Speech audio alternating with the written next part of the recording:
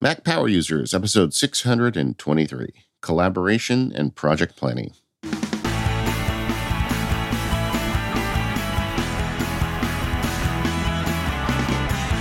Hello, everyone. This is David Sparks. I am joined, as always, by Stephen Hackett. How are you today, Stephen? I'm good, David. How are you? I am excellent, man. I cannot state that enough right now. I'm feeling the love of all the world. Good. Yeah, I put that word out that I was quitting the lawyer gig, and so many people wrote me to say very nice things. And I was thinking about this, talking to my wife about this. I mean, there's a lot of people who make career changes, but there are very few people who have career changes and get the immediate rush of support of people all over the globe writing them saying, "You got this." I mean, how lucky am I, man? I just, thanks everybody for writing, for joining the labs, all that stuff. I'm still, we record a little before these shows go out, so I'm still early in this transition, but I just can't get over how much easier life is when I'm not doing two big things at once. I mean, it's obvious, but it's still shocking to me. Does that make sense? It totally makes sense. It totally does. It's a big change, and I think it'll take some getting used to. But I'm excited. You've already put out a bunch of lab stuff, so that's fun to see. And I'm glad it's going well. Yeah, well, it's like I was always pulled, because you've got client commitments, you've got to make sure you take care of them, but you got the stuff you want to do on the other side. And like just in the week and a half I've been doing this, it is so refreshing just to be able to say, oh, I can just focus on the thing, this MacSparky thing now, and I can fix problems that have been lingering for years. And like, there's all this cool content ideas. I mean, there's like no lack of ideas at this point. One of the tricks for me, I think right now, I talked about this on Focused, is I'm in a period of transition right now. And I think it's very easy when you're in a period of transition to just immediately go into maker mode and lock down.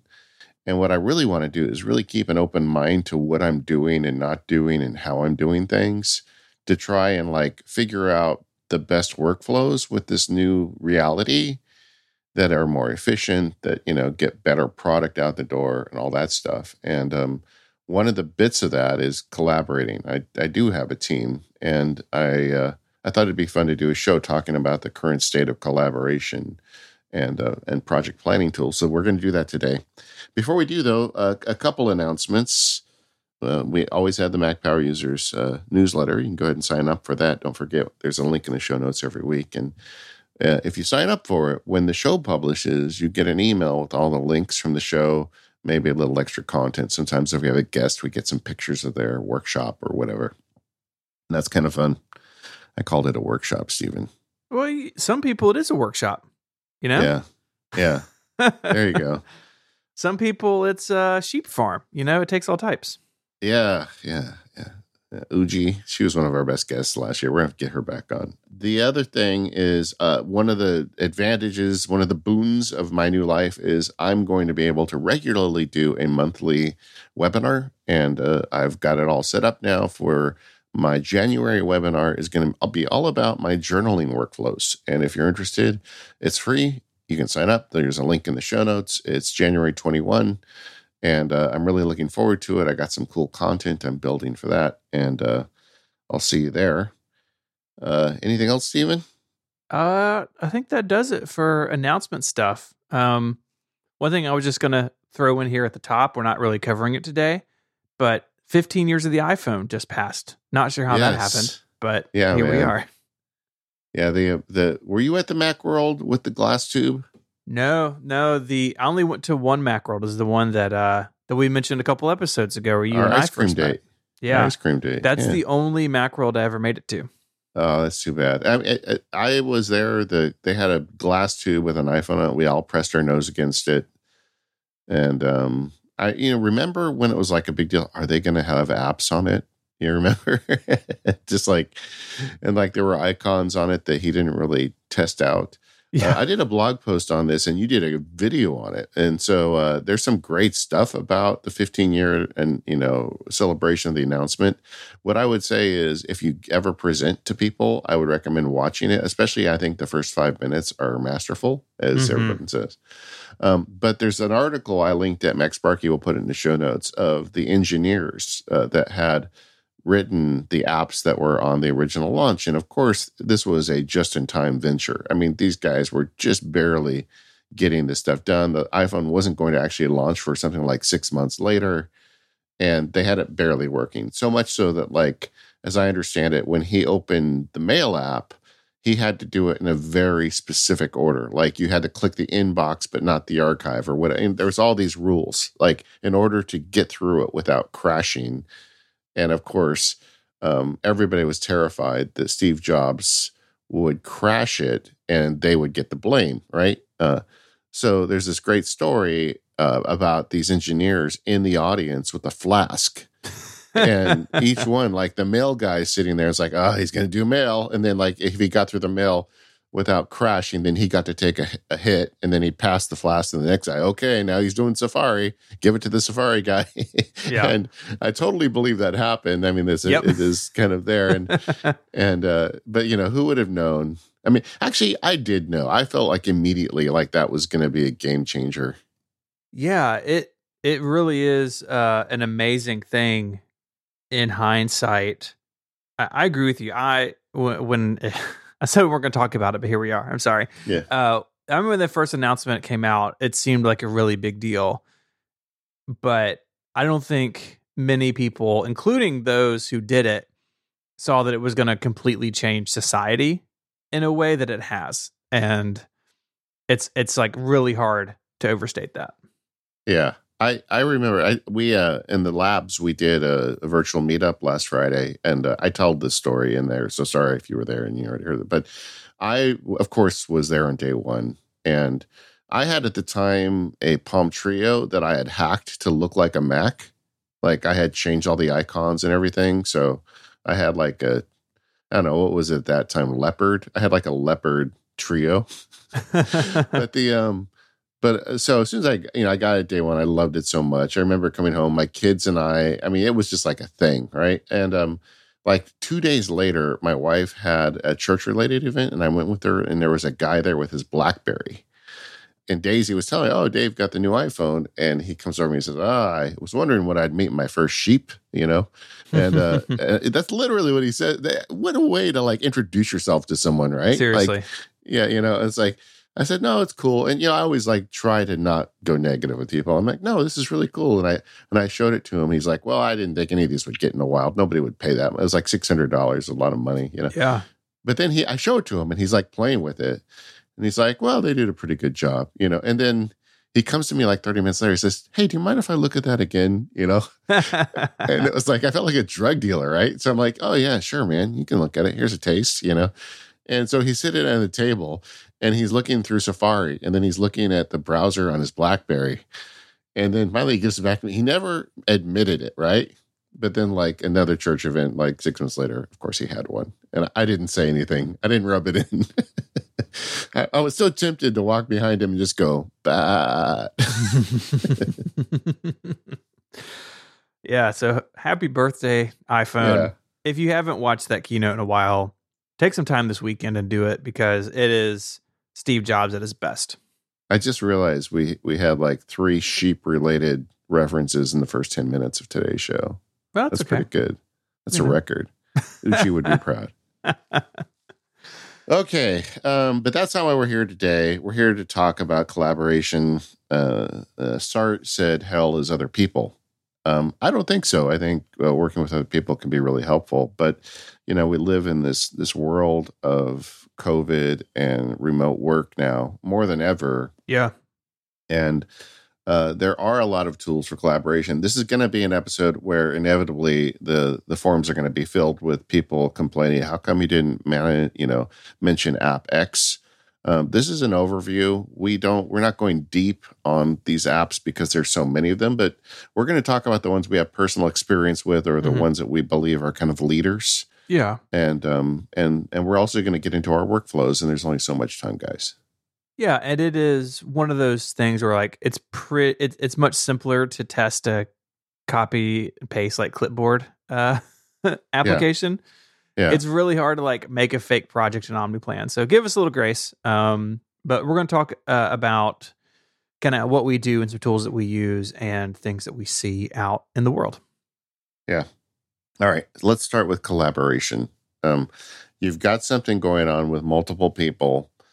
The obvious first step of this is email, right?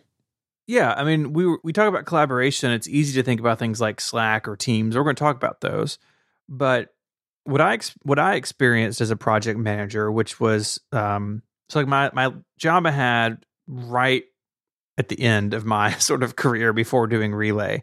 I was at a web development firm, and I was the accounts manager. So basically, project manager, accounts manager kind of mix. And so I was in this world, and I remember when Slack came out, and it came out during this time frame, and they had this really bold statement of like, we're going to put an end to email. And I just laughed at it because inevitably everything in project management ends up back at email because you are usually working with people outside of your organization, right? So if I'm doing something at Relay with Mike, my co-founder, or Carrie or Kathy, someone else who works for us, it can be all on Slack because our whole team is there and Relay pays way too much a month to have Slack up and running for our company. But the second I have to leave the walled garden, I have to leave the Relay FM castle and go talk to somebody else, then I'm in email, right? I'm not going to add these people into Slack, and a bunch of these tools have ways to do that. But at the end of the day, you're in your inbox again, and I think managing that well is really important because you're going to be there anyways. Yeah, I mean, the original outline entry on this said email dash no way exclamation point, and Stephen like added thoughts in the outline where you explain that you are using this for project management. I'll tell you, I am generally against like any project that has significant value or more than two people.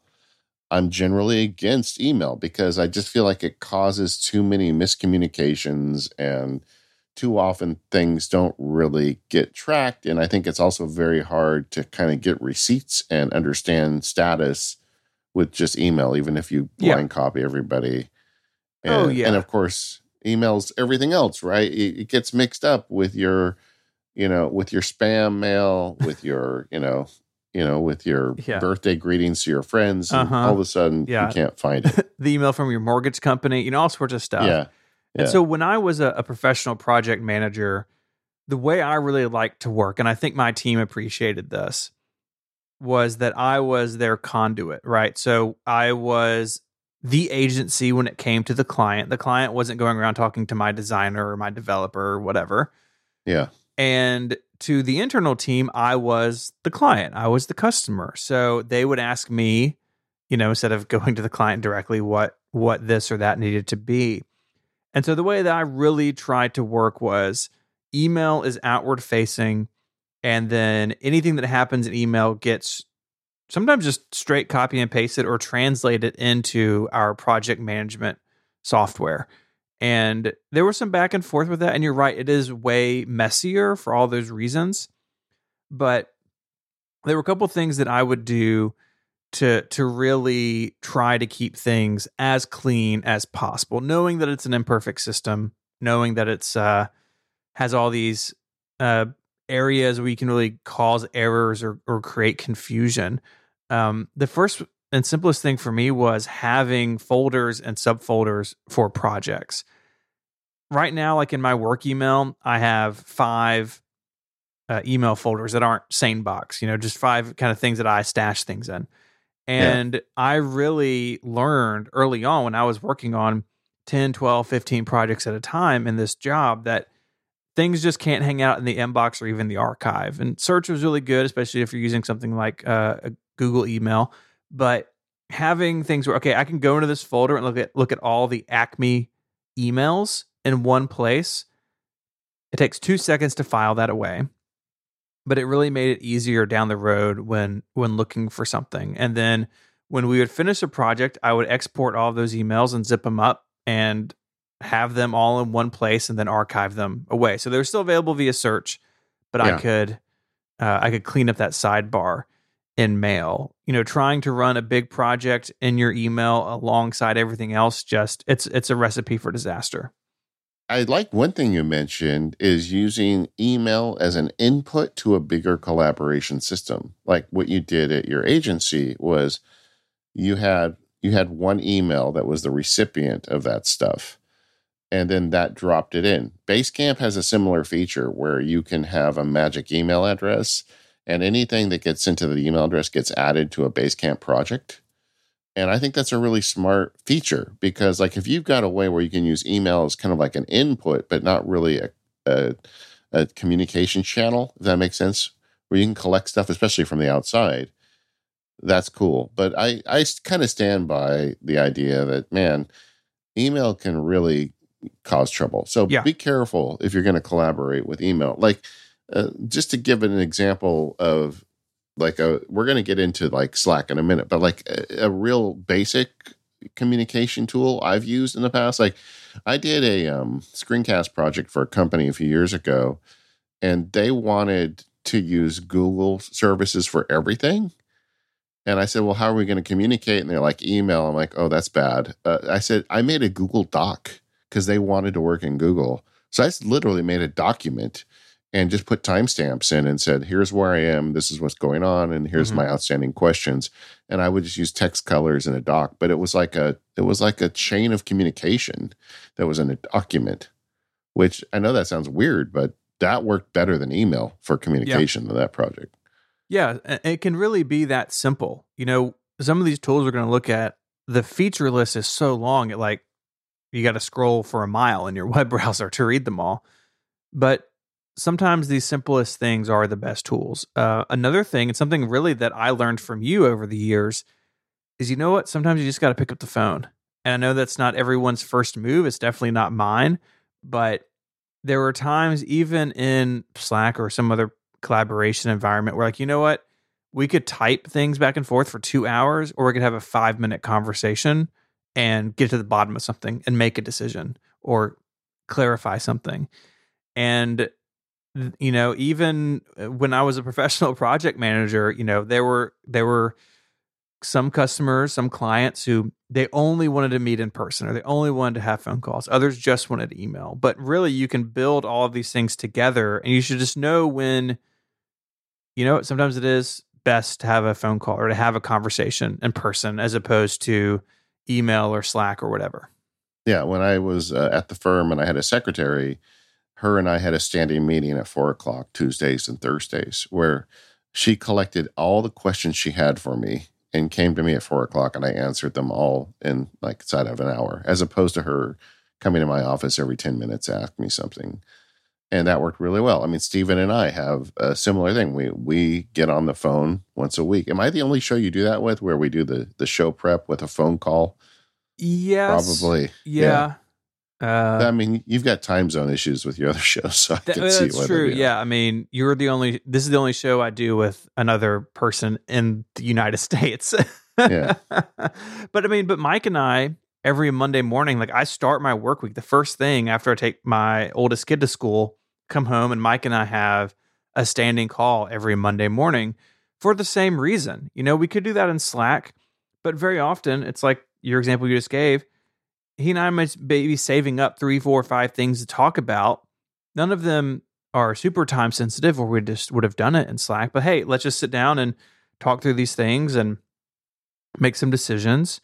But even now we have, just the other day, so we've been working on this software development project for an internal tool, and the testing has been kind of rough. And it's like, hey, let's just call me and tell me as you're doing this, walk me through what's going on so I can understand it. And it's invaluable. Yeah. And there's so many collaboration telephone call services now. Free Conference Call is a good example. I have a text expander snippet that spits out an email with all my free conference call stuff on it. And I don't want to dwell on this too long because we're going to get more into the digital realm here in a minute. But when you're on the phone with a group of people on your team, you can hear in tone of voice whether you have buy-in or not. You can hear people, I think, are more willing to verbalize what their problem is when you're just talking around instead of like writing up email. I don't know. I think there's definitely benefit to that in collaboration. But let's get to beyond email and the telephone, some communication collaboration tools. We've been talking about Slack off and on throughout the show. Tell us about Slack, Stephen. I know you're a pro user of it. Yeah, I mean, Relay runs on it, and it's an application where you can have private direct messages between individuals or groups. You can have private rooms, and so we have one. We have a private room called MPU, and it's me and you and Jim, our editor, and Carrie, the VP of Sales at Relay. Mike is in there as well, and if anything comes up with MPU that the team needs to know or we need to discuss, it can go in there. And I know that if that little room has an unread little indicator that somebody has said something about MPU and I should go check it out. And you have public rooms, right? So we have a general one. We have one about cars. There's a video game one, I think, in there that I left years ago. All sorts of different levels of communication. But the thing that really makes Slack special, and Teams and some other programs and other services are gaining ground on Slack, but I still think Slack has the best. It's having an app directory. And so we can bring information into Slack from other services that we use. And so we use FreshBooks for our invoicing. FreshBooks is a little bot in our Slack where if someone pays an invoice, we get a little notification. We have a private channel called Sales Data, and we just go, oh, FreshBooks, invoice, 7235 was paid by so-and-so. Or they tried to pay it and their card failed. So maybe we need to reach out to them and see if there's something we can help with. Same thing with Airtable, which we use for some tracking. And the list, like on the Slack website, just goes on and on and on with tools you can bring in and connect to Slack. So you don't have to go out and check a bunch of different things. And some of these even work the other way around. And so you can make changes in Slack or say something in Slack and say, hey, I want to send this message over here and attach it to this card in Trello, for example, or whatever the case may be. It's been really instrumental in how we've worked now for a really long time.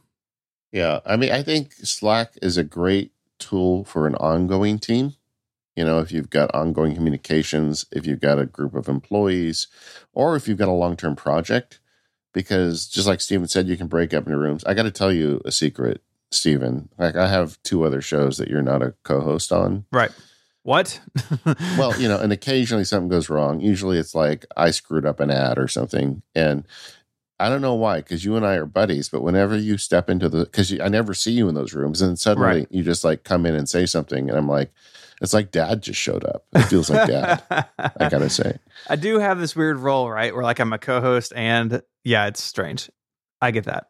That's cool though. But I do think like if you've got a team, this is a great way to communicate. Yeah. And we're going to talk about some other tools over the hour that might be more appropriate for you. But the general idea of quick communications to anyone, this is superior to email and text messages in like 1,000 ways. Yep. And it's free. Third-party apps.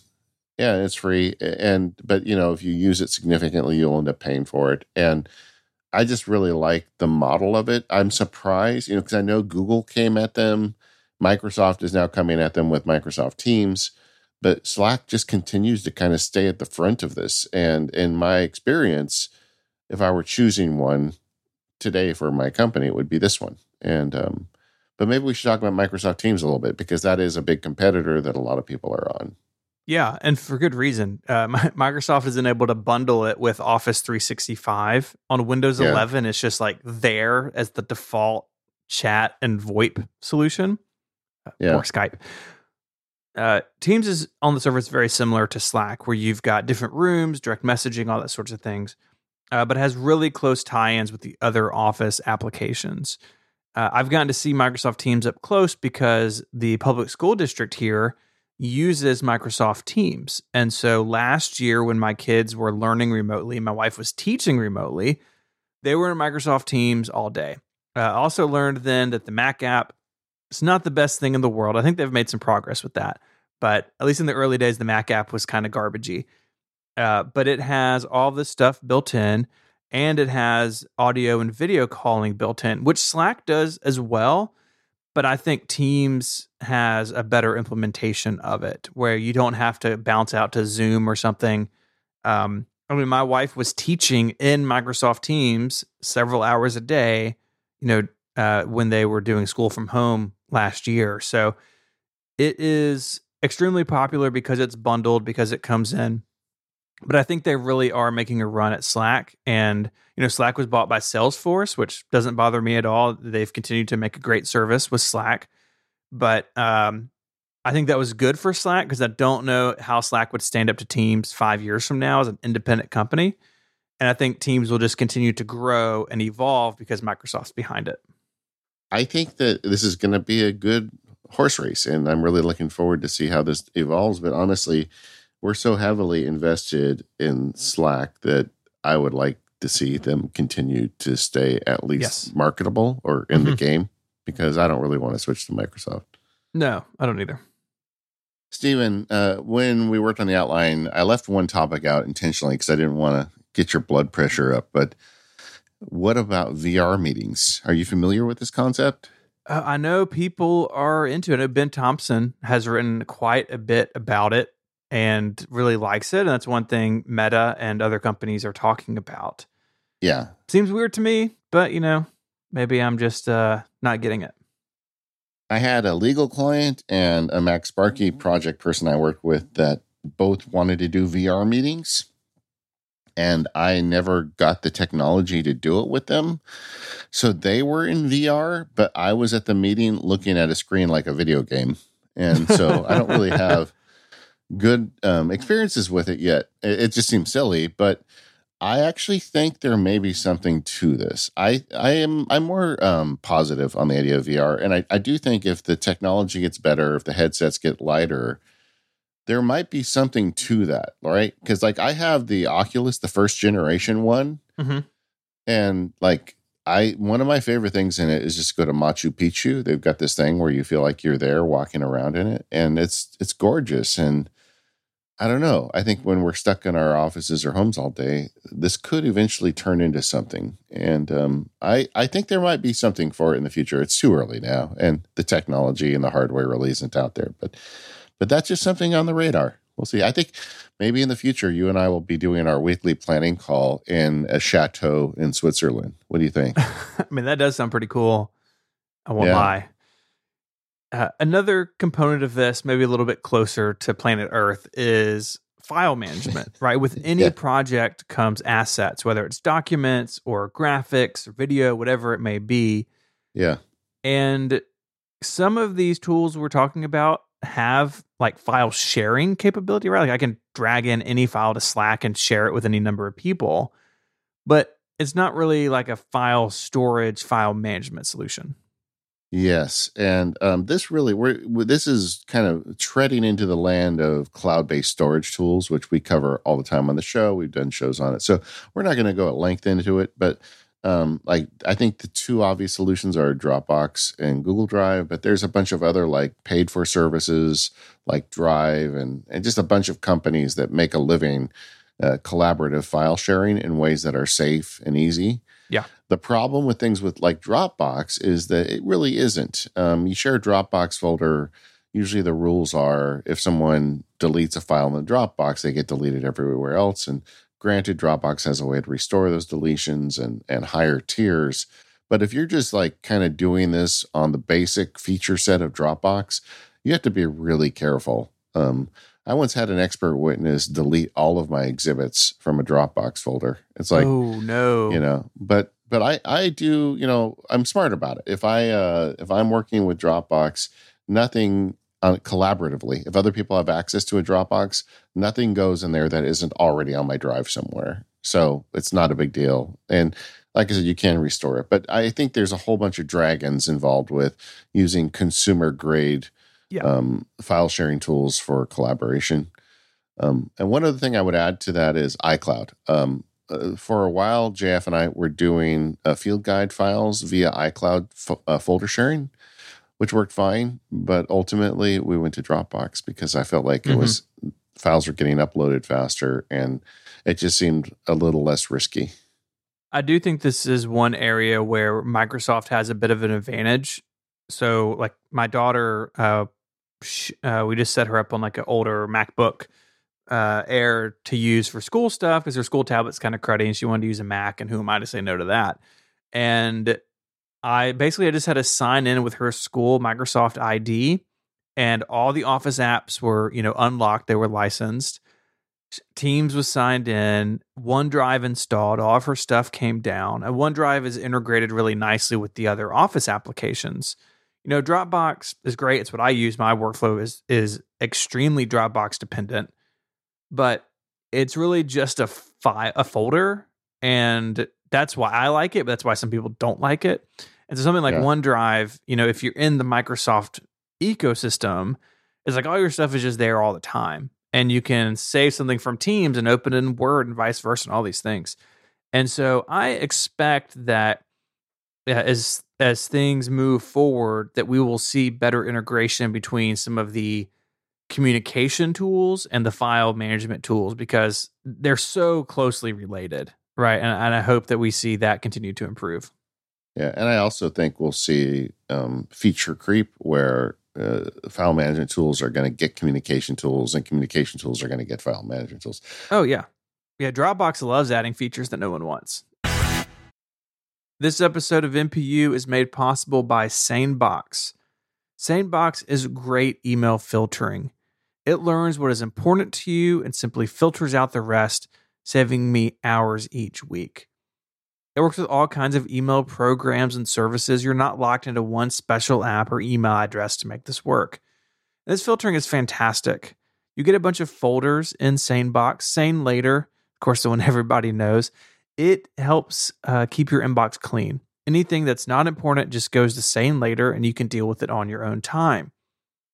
If you never want to hear from somebody again, just drag the message to the Sane black hole. It's like unsubscribing without having to deal with those little text links in the bottom of an email.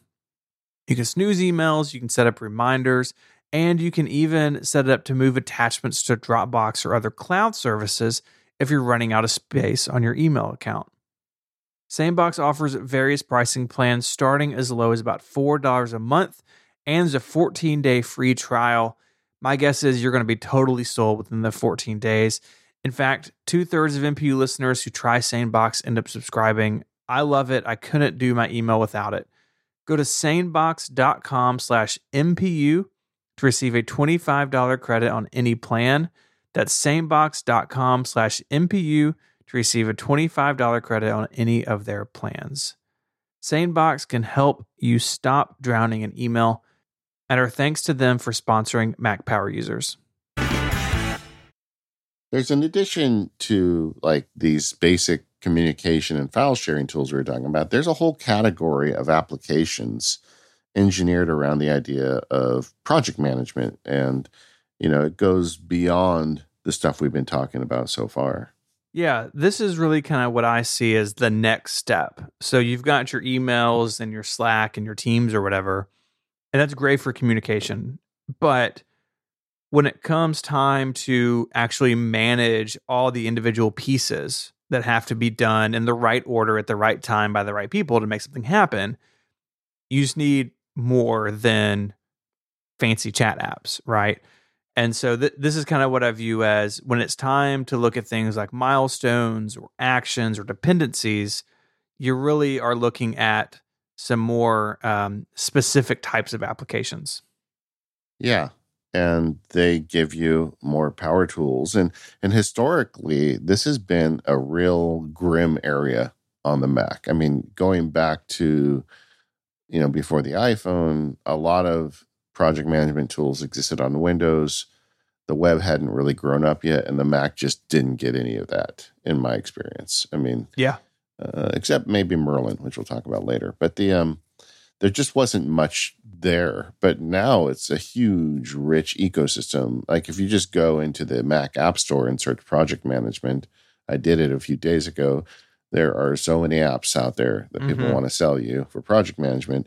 And then you combine that with all of the web services. Because I do feel like project management is one of those things that really could work well with a web app because, it's collaborative. People are logging in the data set, putting the data set in the cloud means it's always updated for everybody.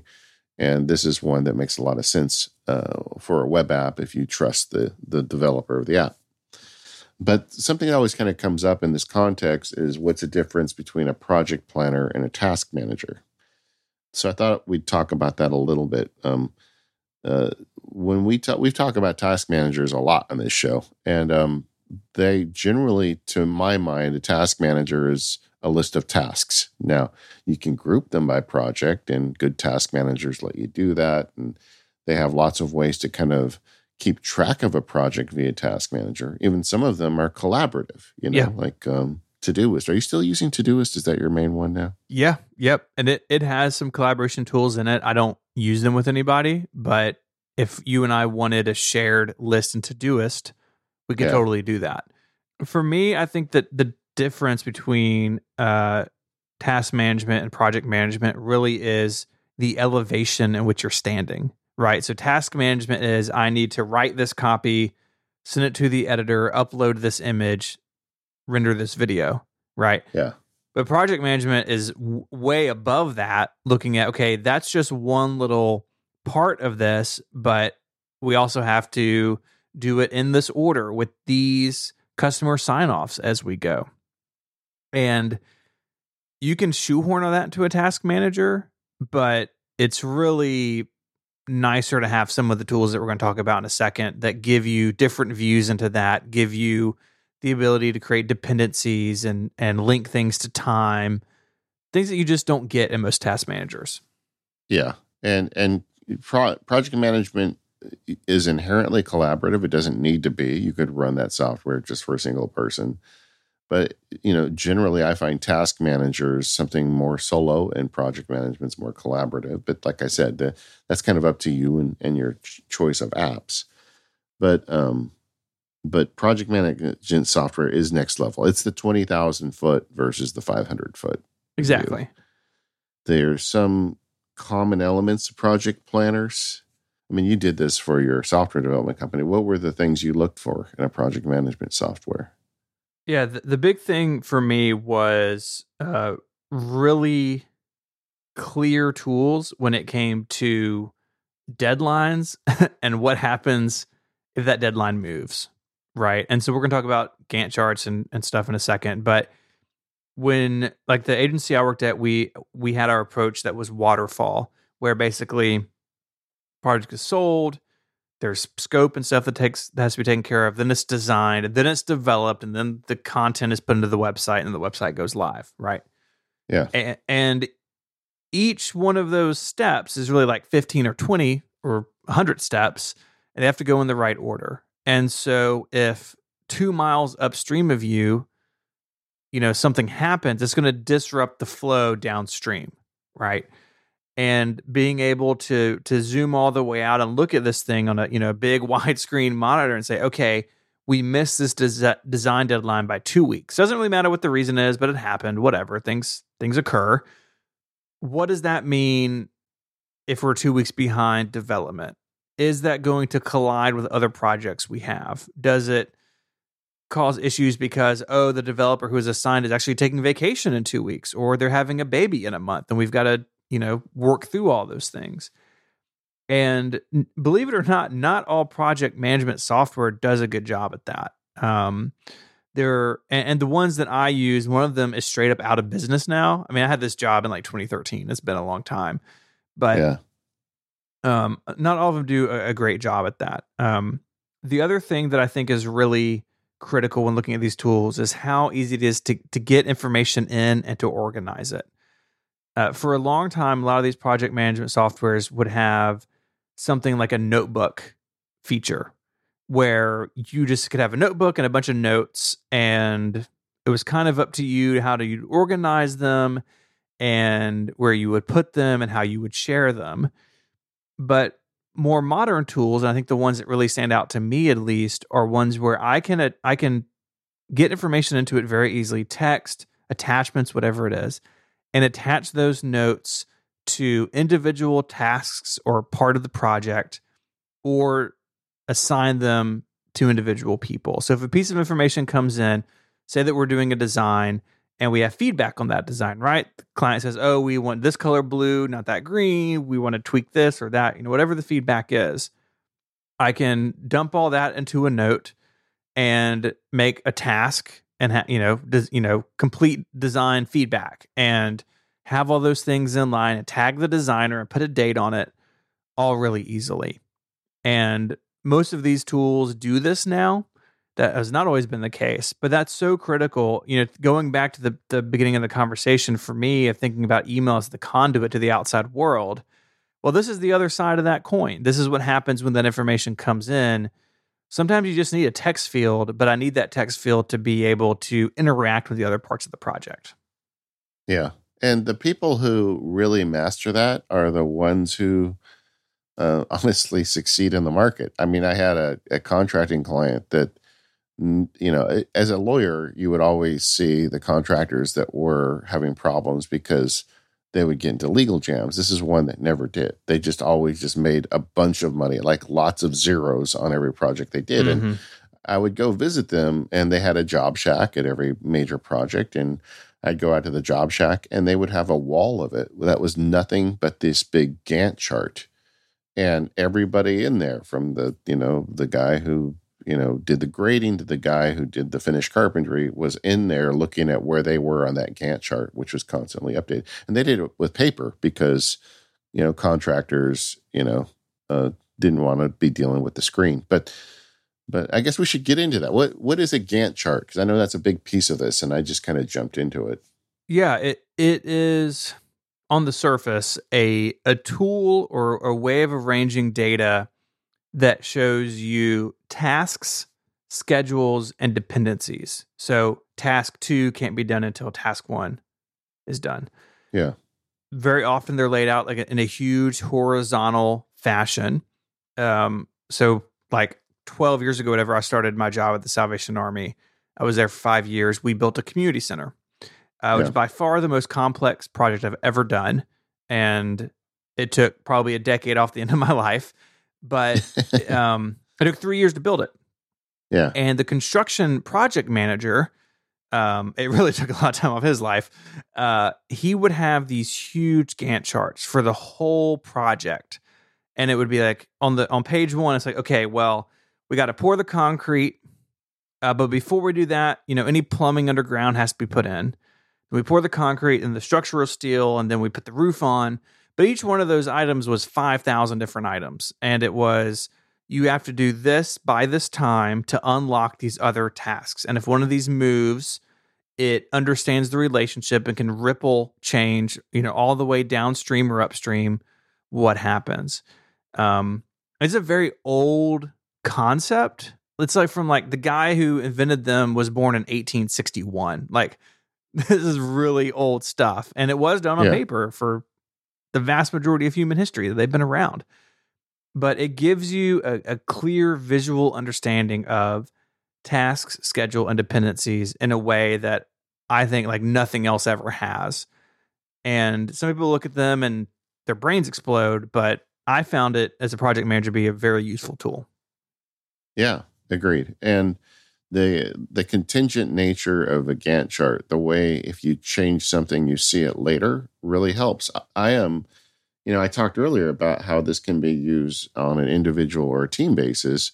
I use Gantt charts all the time on an individual basis when I do major projects for legal clients, or even when I do like contract projects for other people related to MacSparky. I do like screencast projects and things where I have a client that is paying me to do a deliverable. Mm-hmm. I have created an OmniPlan Gantt chart templates for a contract screencast project or, a field guide. And I have all these different ones I use. And I send them out when I get the basic details. And the thing it does, it's a PDF that goes out to them.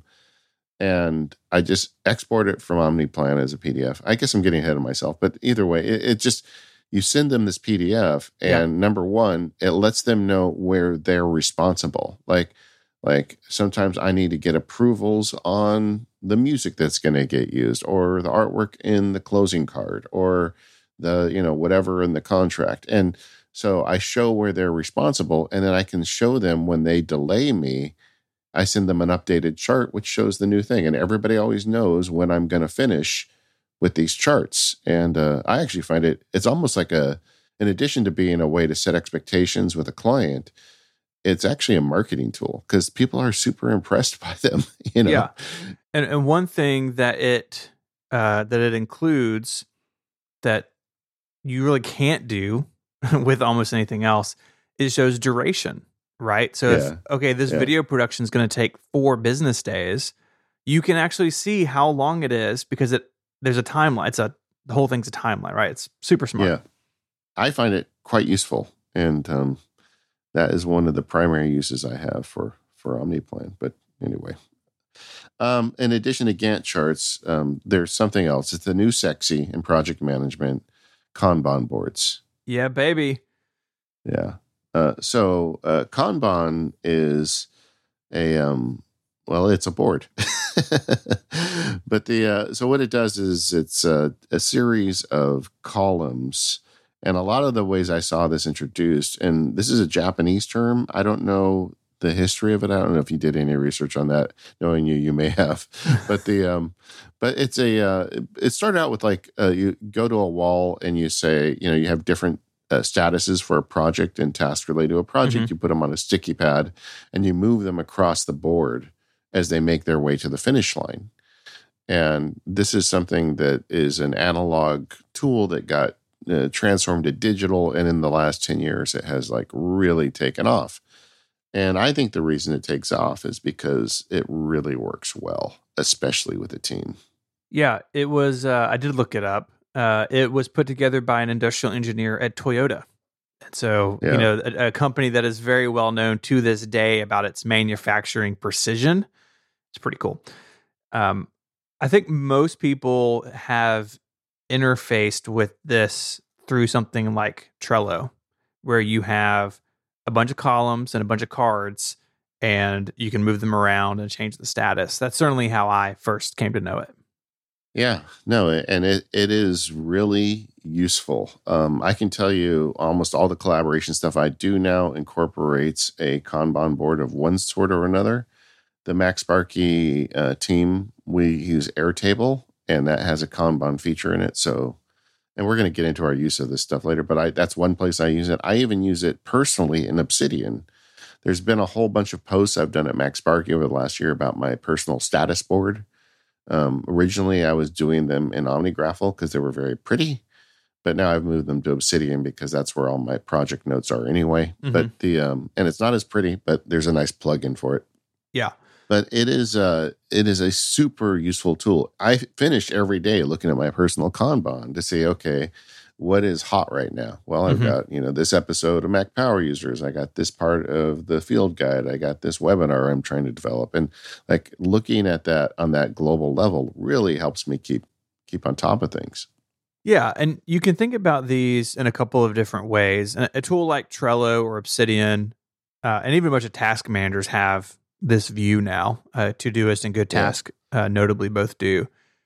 You can view them as, okay, this is a process that individual tasks will walk through. So again, using my old company as an example, okay, we have sort of planning, design, development, content load, and launch. And each card would have a client name. And once it was designed and into development, I could just move it over.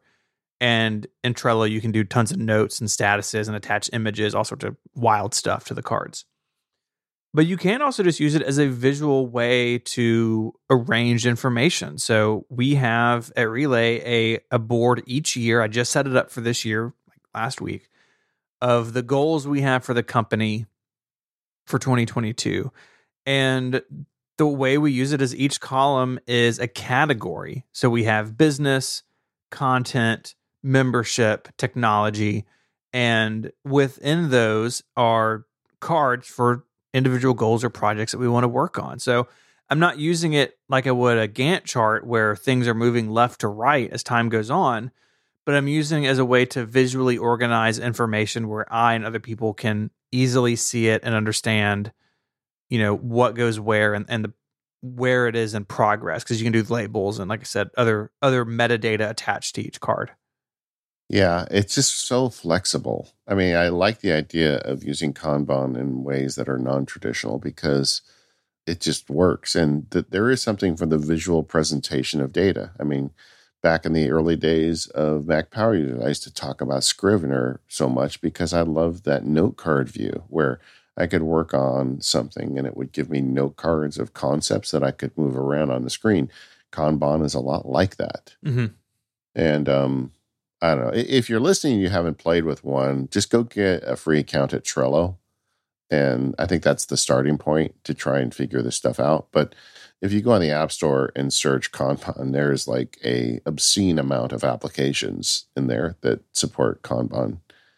And there's just a lot of ways to get into it. But I find it a very good way to look at things. And just to get back to this idea of a status board real quick, and I can't guarantee this will be the last time I mention this in the episode, but in a personal context, having a list of the major projects that you are either on hold or planning or actively working on, and forcing your eyeballs to look at that on a routine basis, which I do with the Kanban, there is a tremendous amount of value in terms of staying on target with what's important.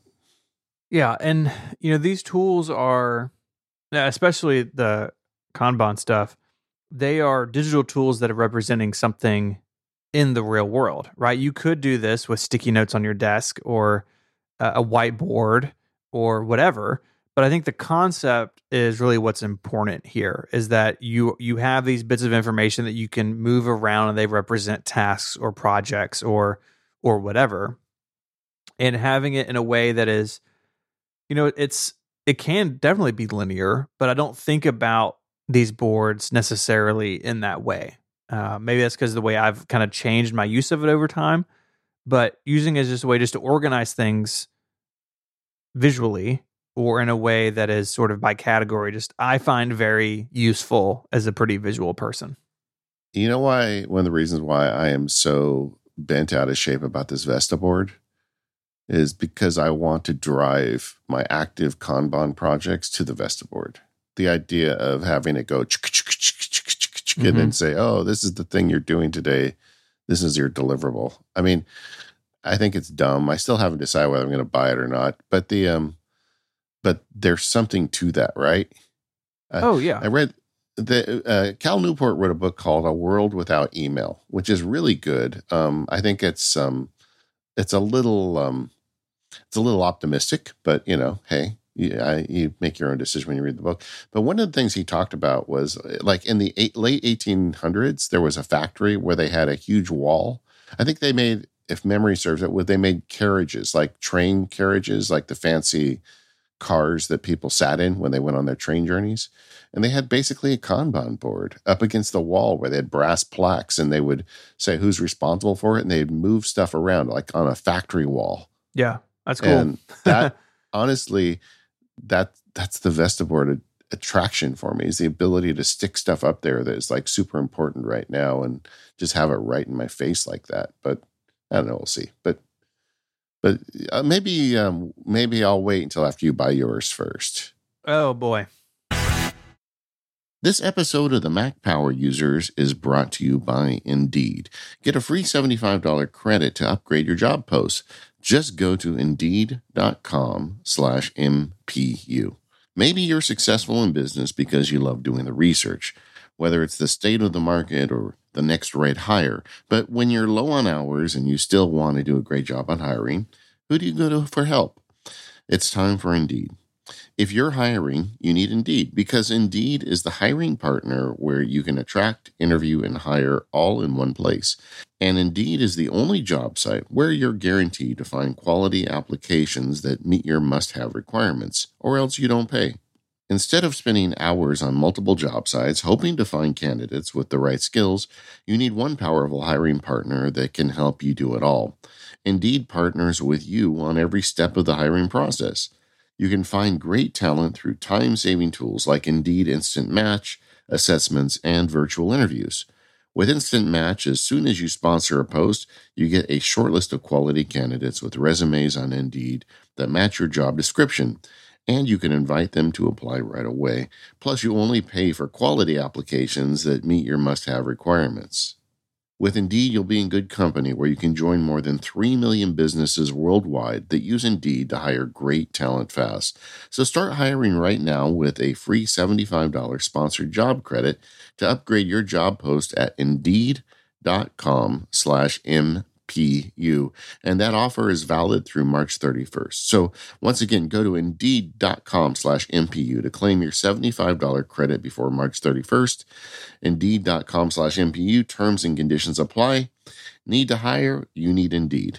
And our thanks to Indeed for their support of the Mac Power users and all of Relay FM. So let's talk about some of the more specific planning apps. You mentioned OmniPlan a couple of minutes ago. Tell us a little bit about it. Yeah, I subscribed to this app. I probably shouldn't. It's more than I need, but I used it on a couple levels. I do a lot of like project planning stuff that I mentioned earlier, and so I guess I should back up. OmniPlan is a planning suite of software made by the Omni Group. They used to sponsor the show years ago, and I'm a big fan of OmniFocus. But OmniPlan is the project planning element from the Omni Group. And there's no mystery of the fact that I'm a fan of their user interface design and just the way they make software over there. I think they do a very good job of making things accessible. OmniPlan, in my opinion, started out to be kind of as a friendly planner. And I think they realized, and I haven't talked to anybody at the Omni Group about this. This is my impression. I think they realized that people who are doing project planning don't really want them as friendly as they want them powerful. So OmniPlan has evolved. I think they're at version 4 now to add a ton of power features in it, many of which I don't use. But you can, set projects, do plans. But what I like about it is it makes gorgeous Gantt charts. It tracks what I'm doing. I'm looking now at ways to make it more collaborative with other people on my team, but that's kind of early in the game. Mm-hmm. But if you want something made for the Mac that looks good and has a lot of power in it, I would recommend just downloading a 14-day trial of OmniPlan and kicking the tires around a bit. They have those 14-day free trials for all their software, so you can kind of get a feel for it. It is beautiful. In a world of web apps, OmniPlan stands alone in its user interface. Yeah, and it looks really good on the iPad too. Yeah, not all of these sort of more web-focused ones, not even all of them have iPad apps, but yeah, of course, Omni Group is going to get that right. Yeah. Another one that I know has been around for a while for the Mac is Merlin or Merlin Project by Project Wizards. Yeah, that one I have spent time with in preparation for today's show, and over the years I've taken test drives of it several times. I have not used it day to day for project management, but I think it is, it looks nice. I like the look of the Omni software better. But Merlin is a native app on the Mac. They've got versions for iPad and iPhone. Again, it also looks good on iPad and iPhone. I almost think that if you want a native app, the two big contenders are Merlin and OmniPlan. Mm-hmm. I think I would just do trials of both of them to decide which one kind of works with the way your brain works. Yeah. But, I mean, they largely have the same group of features, and I'm tempted to say OmniPlan goes a little deeper, but that's only because I don't have enough experience with Merlin, so I don't want to say that and be wrong. But in terms of native apps, I think these are the two real contenders. So if you want something native on your Mac from a software developer that actually writes UI for the Mac and not a web, some cruddy web thing, Merlin and OmniPlan are the two you need to be looking at. Yeah, I mean, looking through them, they have all the components we've been talking about. So they have Gantt charts. They have even mind mapping. You have a Kanban view. So these tools also manage something we haven't really talked about, which is like resource management. So part of this is, well, if this team member is supposed to be working on the Acme project, but then this other project comes in at the same time, like that's a conflict. They can't work on two different things on the same day. So, looking out for those collisions, a lot of these tools will also do. And that is something that I always struggled with as a project manager was hour allocation, because there's only so many work hours, in the day. You can figure 5 work hours a day, probably between meetings and lunch and everything else. You have X number of team members, you have X number of days in the week. And that is really difficult to keep up with. And so it's another thing that if I were revisiting this world, I would definitely have on the top of my list of something that I need help managing people hours. Yeah. Another element to this is not only resources in terms of people, but resources in terms of more traditional resources. Like, do you have the copper piping on job site, or do you have the licensed artwork for the website? All of that stuff is addressable through these more powerful apps. So you can really, as a project management person, see where the speed bumps are coming or the potholes, and try and make sure those pieces are in place on the day they're needed so the project doesn't get delayed. Yeah. Oh, I'm glad I'm not a project manager anymore. It is an interesting, I could see myself in a different universe being a project manager. I think I would probably kind of really enjoy the tedious nature of it. Yeah. People who want to be project managers get certified in it and often spend a lot of time in this type of software. The big one on the Windows side, everybody that does Windows is screaming right now. It is, I think, is it a Microsoft product? What's it called? Microsoft Project. Yep. Yes. Microsoft Project. That's the one. Like, if you're going to make a living at this, at least in the old days, that's the way it worked. I think now a lot of people have transitioned to cloud tools, but yeah, that was the one that kind of started the ball rolling with this, in my experience. Yeah. I mean, that's been around since the 80s. Yeah. It's sort of the OG. And it's definitely the standard. I forget the name of the project management certification, but I looked at it once and there was a lot of Microsoft all over the place. Yeah. One that I'm using right now, actually, on a freelance project that I'm just a component of, is ClickUp. And so this is on the web. They have complete like online collaboration. And again, it has all of these components that we've talked about. And this is a very crowded space. Like, I have firsthand experience with ClickUp, so it's the one that I wanted to talk about. But there are dozens and dozens of these out on the web. And it's really great. So I can go in and I'm just handling one part of a bigger project. So I'm sure there's parts of this project that I can't see because they have put my access around this one component. But I can go in and I can see all the tasks on a list or on a calendar or on a Gantt chart. This is really the app that I had in mind a second ago when I was talking about I need to have a note or a piece of information attached to a certain task or a certain time or a certain person. ClickUp does that really, really well. And I've been really happy using it. I'm using it with an agency and I'm just sort of like a random freelancer on it. But it has been it's been really cool. And I think it's a good example of if you're looking for something web-based, I've been happy with it. Yeah, I have talked to many friends because I am looking actively at this stuff. I mean, this show didn't just come out of a vacuum, right?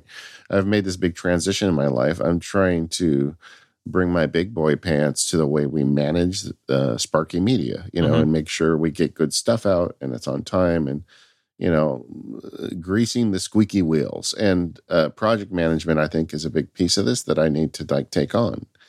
And ClickUp has been recommended to me by multiple people that I respect. And like, I have a trial account in there now and I'm looking at it. And this is really an impressive product, especially if you're using it in the collaborative nature, like I'm talking about, not like, making an OmniPlan Gantt chart, but really just like trying to do proper project management. Now, This is not Microsoft Project. It is not like that kind of thing. It's much more of, in my limited testing, it's much more of a Kanban friendly environment for managing projects than it is kind of like the traditional project manager. But it seems really well made. It seems really stable. I mean, with a web app, that's what you need. I haven't kind of researched the ownership of it before I sign up for these web services like this, especially if I'm going to be putting my team's, my livelihood into it. I want to make sure that, I'm not dealing with some, company that's disreputable or somebody I don't trust with my data. But initial experiments with ClickUp for me have been very good. Yeah. And another one that I think, and you've probably come across in planning, what your moves are going to be in this area is Monday. Which is a pretty great name for this. Yeah. And now Monday does you could run an entire business in Monday because they also have like CRM for sales management and HR and recruitment tools. Like they have a million things in here. But it's another example, I think, of something that's really nice on the web, very collaborative. They have mobile apps. You can take it on the go with you. But while I don't have firsthand experience with it, I've talked to people in preparation for this who use Monday, like at their jobs, and have been pretty happy with it and view it as, it's kind of does everything, but it does most of it pretty well. Yeah. I mean, I feel like that's another like contender. Monday and ClickUp are two of the ones that seems to constantly come in. Another one that is probably not as broad as Monday is MeisterTask, which is a good way to get a Gantt chart and basics out with the project management.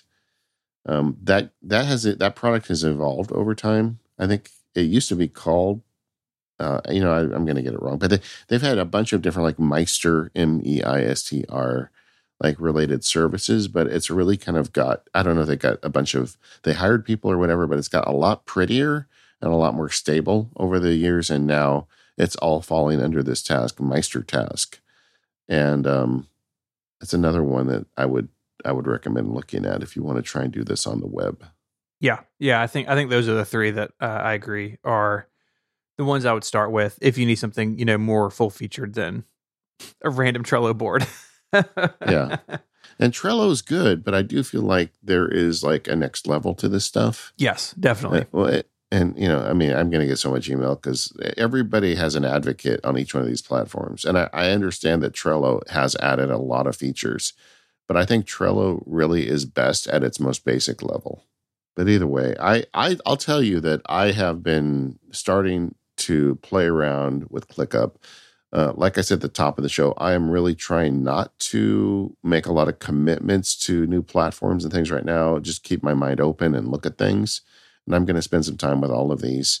But but ClickUp, I mean, I could probably sign up for ClickUp today and be pretty happy with it. Yeah, I think so. Which is interesting because I have done a lot of the stuff historically on Airtable, but there are things that ClickUp does that Airtable does not. Yeah, I mean, there are things when you have, Airtable is a generalist, right? Trello is a generalist. Google Sheets and Docs, right? We're going to talk about how I use it. I do a lot of Google Sheets and Docs at Relay. It's a generalist, right? But when you move into this next level stuff, that's where these tools the tools themselves may still be very broad, but they're built with these types of things in mind. It's where they really sort of come into their own, I think. This episode of Mac Power Users is brought to you by Wealthfront. The beginning of the new year is a great time to finally start thinking about adapting habits or reassessing your productivity or thinking about your financial future. Or, no judgment, maybe you plan on just staying on the couch in 2022. I totally understand that. But you can still do a useful thing while you sit there. Check out wealthfront.com. You can start investing in no time with Wealthfront's classic portfolio, or make it your own with things you care about, like socially responsible funds, technology, or hundreds of other investments. Wealthfront was designed by financial experts to help you turn your good ideas into great investments without the hassle of doing everything yourself. Don't want to spend hundreds of hours trying to lower your tax bill? They help you do that. Not sure how to rebalance your portfolio or even what rebalancing is? They do it for you automatically. Wealthfront is trusted with over $28 billion in assets, helping nearly 500,000 people build their wealth. And the best part is their product is simple and powerful. It has 4.8 stars in the Apple App Store. So to start building your wealth and get your first $5,000 managed for free for life, go to wealthfront.com/MPU. That's Wealthfront, WEALTHFRONT, wealthfront.com/MPU to start building your wealth. Our thanks to Wealthfront for their support of the show and Relay FM. All right, so we've been dancing around throughout the episode how we're using some of these tools. Let's kind of go deeper into it. You want to go first? I think you kind of tipped your hand right before the break. Yeah, it's a lot of Google Doc and Google Sheets. So I already talked about my Trello usage at Relay, and I should say I don't do hardly any of this sort of stuff for like 512 Pixels or the podcasts, right? Like really my needs are focused on Relay itself as a company. And for us, a lot of it is, a lot of it's Google Sheets. You know, if we're working on, for example, planning a live show at WWDC. I don't think I'm doing that this year. I kind of think I'm never going to do it again. But when we were doing it, I would have a big Google Sheet, and it would, in there, I would have a sheet for the budget. So, okay, the theater has this many seats. If we sell the tickets for this much, this is how much, revenue we'll have. These are the expenses. So we got to rent a theater. We need the event insurance. We need to tip our photographer, and whatever it may be, and have a section that is just the budget. Because when you're a small business like us, the budget is a very important part of how things are going. Yeah. But the reason I would use Google Sheets also is because at the end of the day, it is a spreadsheet. And so I could also have in a tab, I could have the schedule. Okay, so the 6 hours before the live show, this is when we need, this is when we're going to meet at the hotel and change and get ready. And this is when we're going to go to the theater. And we have this much time to set up. And these are the things I need to remember to set up. Maybe I need these microphones and this audio equipment and make sure that's all ready to go. And then have the run of show. Okay. First section starts at 6 and it's me and Mike, and then Jason comes on, and then Sparks comes on, and then Serenity, whoever it was, over the years. And because it's just a Google Sheet, I could also then, I could share that with other people really easily. I could copy it onto an email and send it to the front of house guy, so he knew at what time roughly the segments were going to be. And I rarely need anything more than that with Relay. And so I don't know. I don't want the overhead of the other things, except when we go to Trello to look at those goals, like I mentioned. But for me, a fancily formatted Google Sheet goes a long way. No, I think there's something to simplicity, and Google Sheets is great. I mean, those links work everywhere. Like, it's very easy to include somebody on Google-related collaboration. Yeah. You just send them a link, they get in. And everyone knows how it works critically. Like when I got dumped into that ClickUp plan for this project I'm working on, it took me a little while to get my feet under me. And because I have experience in this and I just test a lot of software because of my job, like I got it pretty quickly. But I did have the thought of like, if someone random was just added to this, like it's a little overwhelming. And with the Google Sheet, I feel like I can send that link to anyone and people are going to be just fine. Yeah. And I think when you're doing this stuff, you need to look at the type of project that you're working on. Don't, there are certain projects that need this treatment and certain projects that don't. Like as Mac Sparky, when you and I plan an episode of MPU, I run a script that creates a task list in OmniFocus and sends the email to the guest and does a couple different things. But that doesn't require project management software, because you and I know how to make a podcast episode, and it just doesn't require a lot of collaboration except the phone call we do and, working in an outline together. But it's just not the same thing. Or like when I was a lawyer, if I was going to make a new company for somebody, there was a certain set of steps you went through, and that was largely managed with an OmniFocus project kind of thing. But then there's other things I do, like making a field guide is a kind of a tremendous effort. There's at least 4 people involved. There's a lot of work editing, recording, re-editing, audio balancing, closed captioning. There's like a bunch of moving pieces involved. And in order to get to that launch day, all that stuff has to happen. And that is a very good thing for project management, particularly because I've added more people to the team. So that's like something that I'm looking at, tools like ClickUp or some other thing. And the same thing as a lawyer, when I was doing, like, if we merged 2 companies, there was a project management component to that. I usually ran that through OmniPlan and shared it with people. I liked running OmniPlan as a project management tool on things that I wanted to be in control of, because I didn't want other people making changes. That sure. way it all went through me, which added a little extra work for me, but allowed me to kind of keep in control of it. I guess that's a personal failing of mine. But I'm also a big fan of just team collaborative tools. And we talked about it at the top of the show, but the one I left out that I'm using still is Basecamp. And the reason is, I guess I should just tell my sordid history with Basecamp. I read some of the books by the guys at Basecamp. I thought they're pretty smart.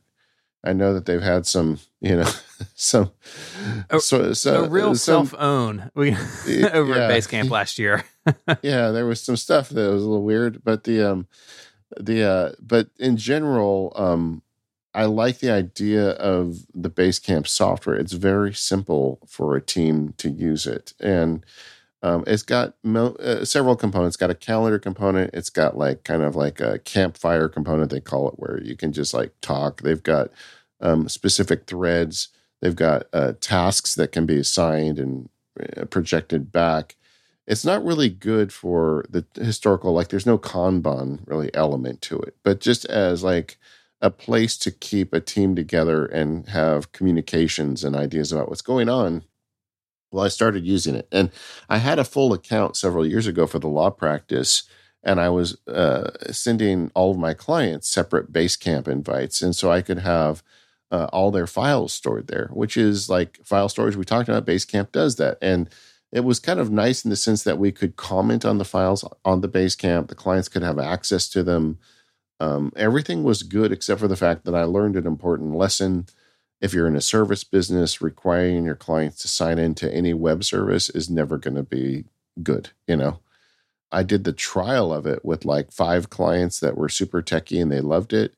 And then I, loaded it out to like all 100 clients, and the 5 that loved it still used it, but nobody else really did. So I eventually shut that down.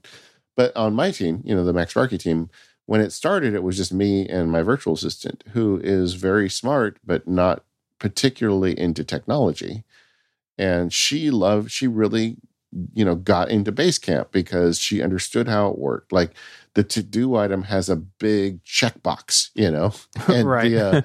And when I assign something to her, she gets an email that says, David gave you this. And when she finishes it, it sends me an email that says she finished this. And she really took to that. And like, we've never mentioned Notion in this whole episode, but we did a whole episode on it last year. So go listen to that episode. But people are using Notion for this too. But like, if I tried to bring her into Notion, it would not land as well, if you know what I mean. I mean, that's such a huge factor. It is like, choosing a tool affects everyone on the team, right? Like one reason among many that we don't using this stuff at Relay very much is because Mike and I don't want to share tasks. Like we both used to do it, so we don't have a shared task list. Like, just the way that we work, and maybe it's being control freaks. Like I do not want someone else to put something else in my task manager, nor do I want them to check something off in my task manager. And so when we communicate, we have our stand-up call on Mondays that I mentioned a little while ago. Very often, he and I both will come away with 3, 4, 5 tasks to look at or to take care of. And I just know that he's going to put it in whatever system he wants, and I'll put it in whatever system I want. Because we would not play together well in something bigger. And that is a factor to consider, especially if you have, like you said, varying levels of interest in technology or technological know-how on your team.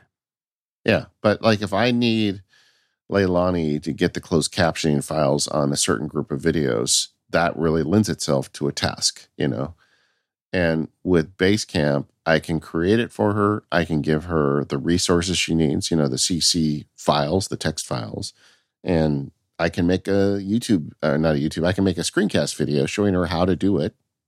And I can upload that to the Basecamp task too. And she can go in there and get everything she needs to understand how to do the job and do the job. When she's done, she can click the box and I get a notification that she did it, And to varying degrees, I'm using those kinds of tools throughout the MacSparky stuff I produce now, because I'm doing a lot of content now. And, I get paid to make stuff, not necessarily do the back end processing. So I'm trying to build a system where I can make a lot of content, but also have a life.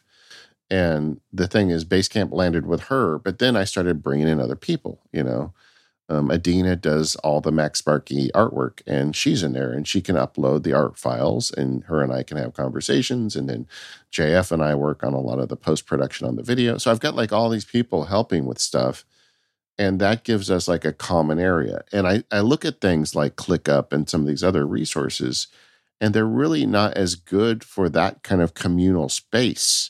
They're more of a specific project.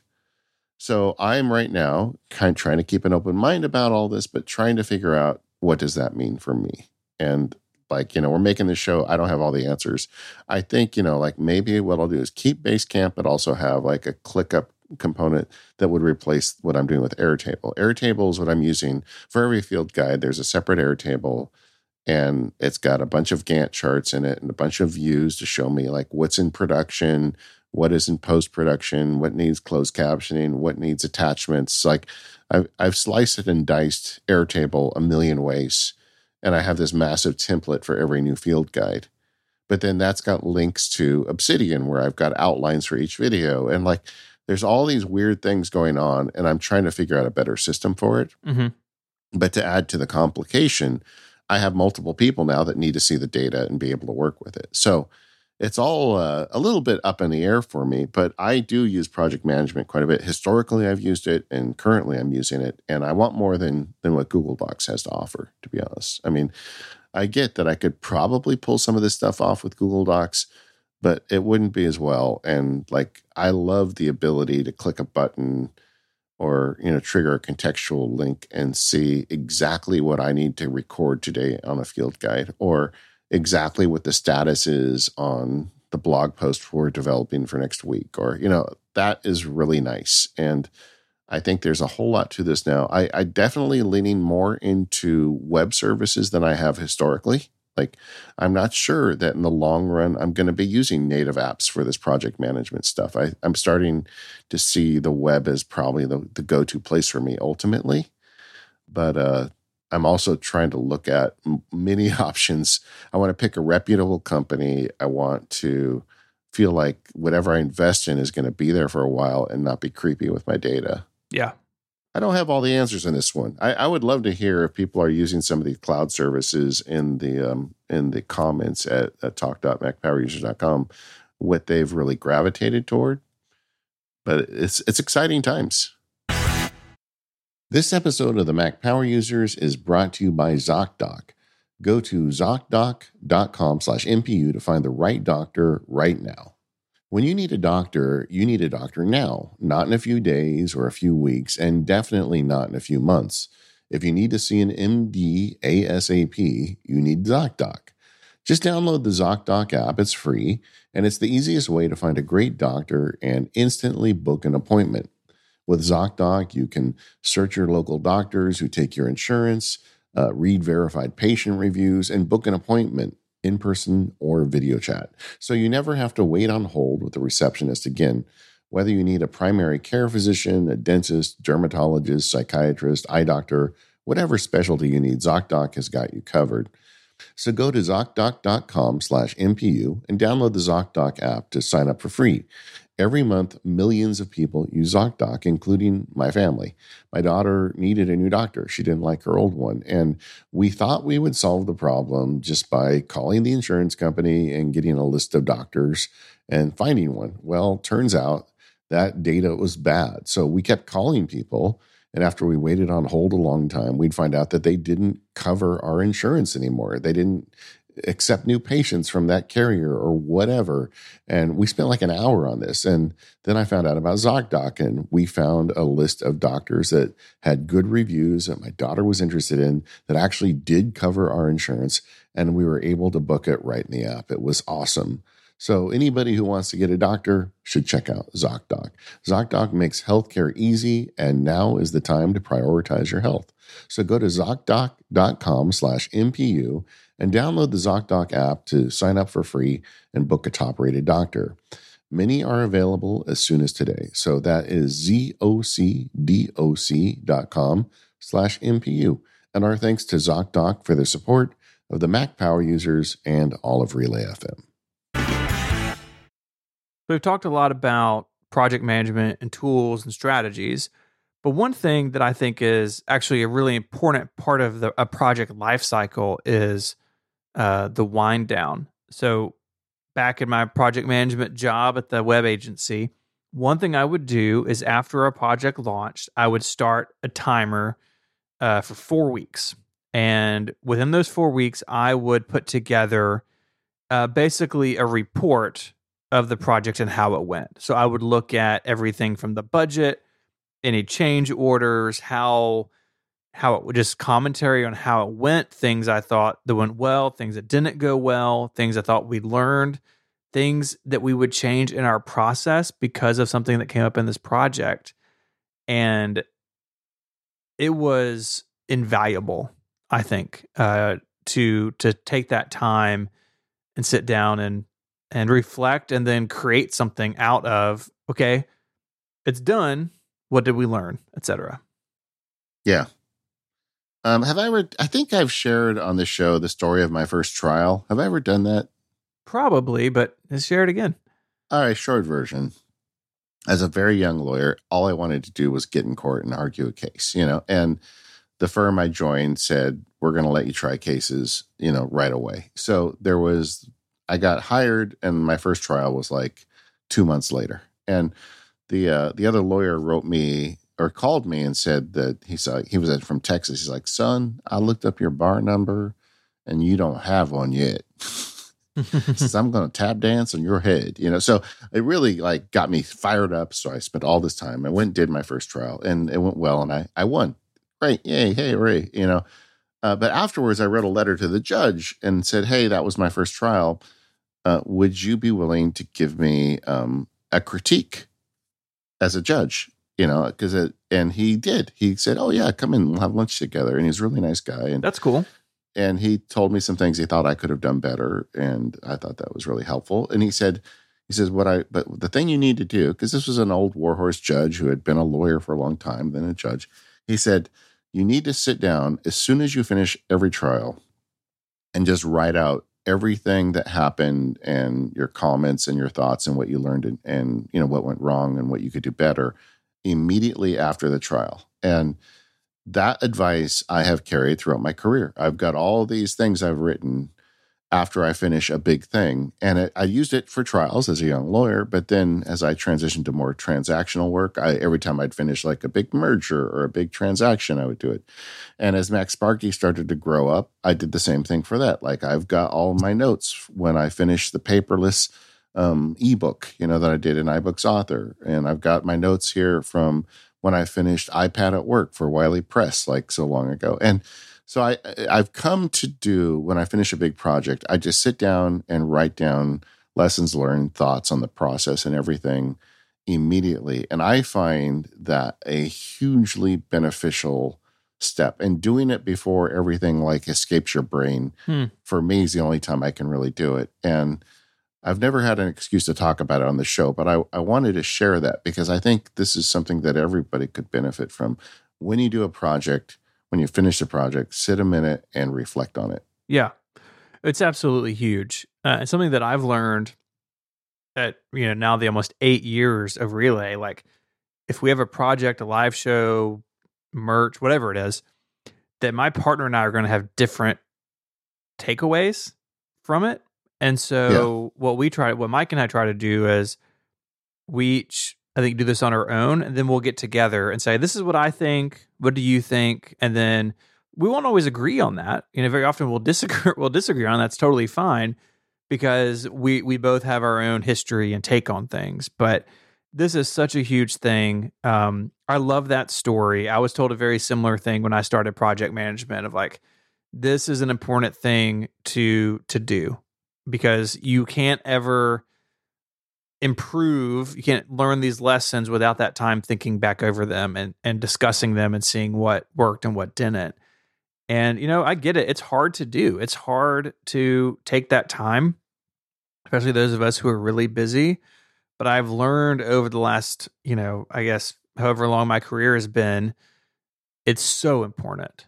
And it's really, I've come to think of it just like anything else, right? Like things happen. I want to sit down with my wife and I want to regroup and talk about things. And she wants to do the same thing, right? It's all the same concept of like, you have to reflect and take those times to figure out what you should change, if there is anything to change. And I think that's an important point, that it's not, it's easy to think about this being a negative thing. Like what would we change? What went wrong?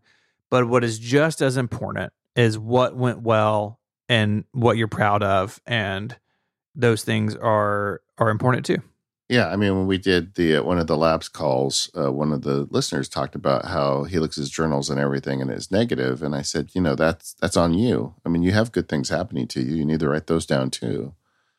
But I would say that some of the most instructive of these and the ones that are hardest right is things that don't go well, projects that don't go the way you like. I mean, believe it or not, as a lawyer, a few times I got my teeth kicked in. And writing down, like a post-project, write up for that, a lot of times I learn a lot and make sure I don't make the same mistakes again. And I would add that it's kind of fun to go back and read ones you wrote 20 years ago as well.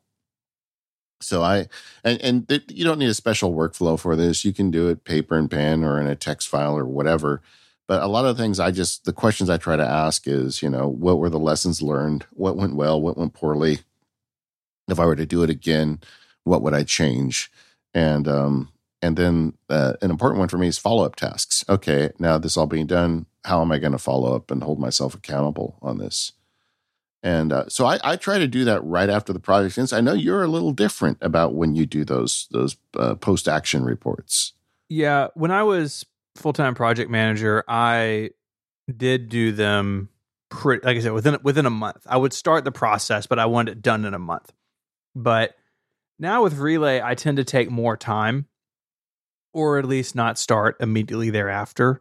Part of that is our business, for the most part, is pretty cyclical. And so a lot of that stuff is like, okay, well, what would I change after this live WWDC that, I've done 4 of them or 5 of them, right? Like some of it is that it's a little more routine. But part of it is just, now I'm not the only one generating that. Before I would write that report and basically send it to the team as like, this is our autopsy and we're going to talk about it for 30 minutes on Friday if you want to. But it's just a little bit different now working with a, a direct partner, I guess. Yeah, that makes sense. And I think there's something to be said for time, but I do mine when I'm still bleeding on the table. Although I will go back and read them later, and maybe time will give me some better reflections on it too. Maybe do both. Why not? But yeah. If we're going to talk about projects, I'm going to talk about Project Wind Down. So if you're out there and you're thinking about doing some big projects, build a system for yourself to do Project Wind Down and allow yourself to learn from all this hard work you're doing. Mm-hmm. And if you're using one of those big project management tools, you're working in a team environment, whatever is the outcome of that, put it in there with the project. I would do that at my job because 6 months down the road, the client may call and I want a complete encapsulation of their project, right? Like it's an Amber or it's in that Indiana Jones warehouse. And my reflection on it, or the team's reflection on it with team input, was just as important as when we did what in hindsight. And so I like keeping those things with the project when I can. Yeah. And really, I know that a lot of times when you finish a project, you're very tempted to say, well, everything else is behind now. I got to go jump on that now. So I don't have time. just give yourself time. Like, I mean, not only does it have a benefit of making what you do better going forward, there's some value to these things. Like the week that we announced that I'm no longer a lawyer, all those emails came in and I was stopping to answer them and trying to get everything going. And that was a crazy week for me. But I really did stop to journal and kind of post, because the project for me was shutting down the law practice. So I'd finished it. So I tried to write and journal and think about that stuff that week. And I feel like when I'm old and drooling on myself, I may come back and read that week's posts or writings and really treasure them. You've got to make time for that stuff in the moment, even though you feel like you don't have time. It's okay. I gave you permission. If your boss complains, tell him that Sparky said you had to do it. Yeah. Send him a timestamp. All right. On More Power Users today, we're going to be talking about 2022 Apple hardware. Stephen and I both have a lot of thoughts. So if you're a subscriber, you can check that out. If you want to be a subscriber, we got a link in the show notes. Subscribe to the Mac Power Users. You can get ad-free episodes and that bonus content every week. In the meantime, though, we want to thank our sponsors. That's our friends at SaneBox, Indeed, Wealthfront, and ZocDoc. And we'll see you next time.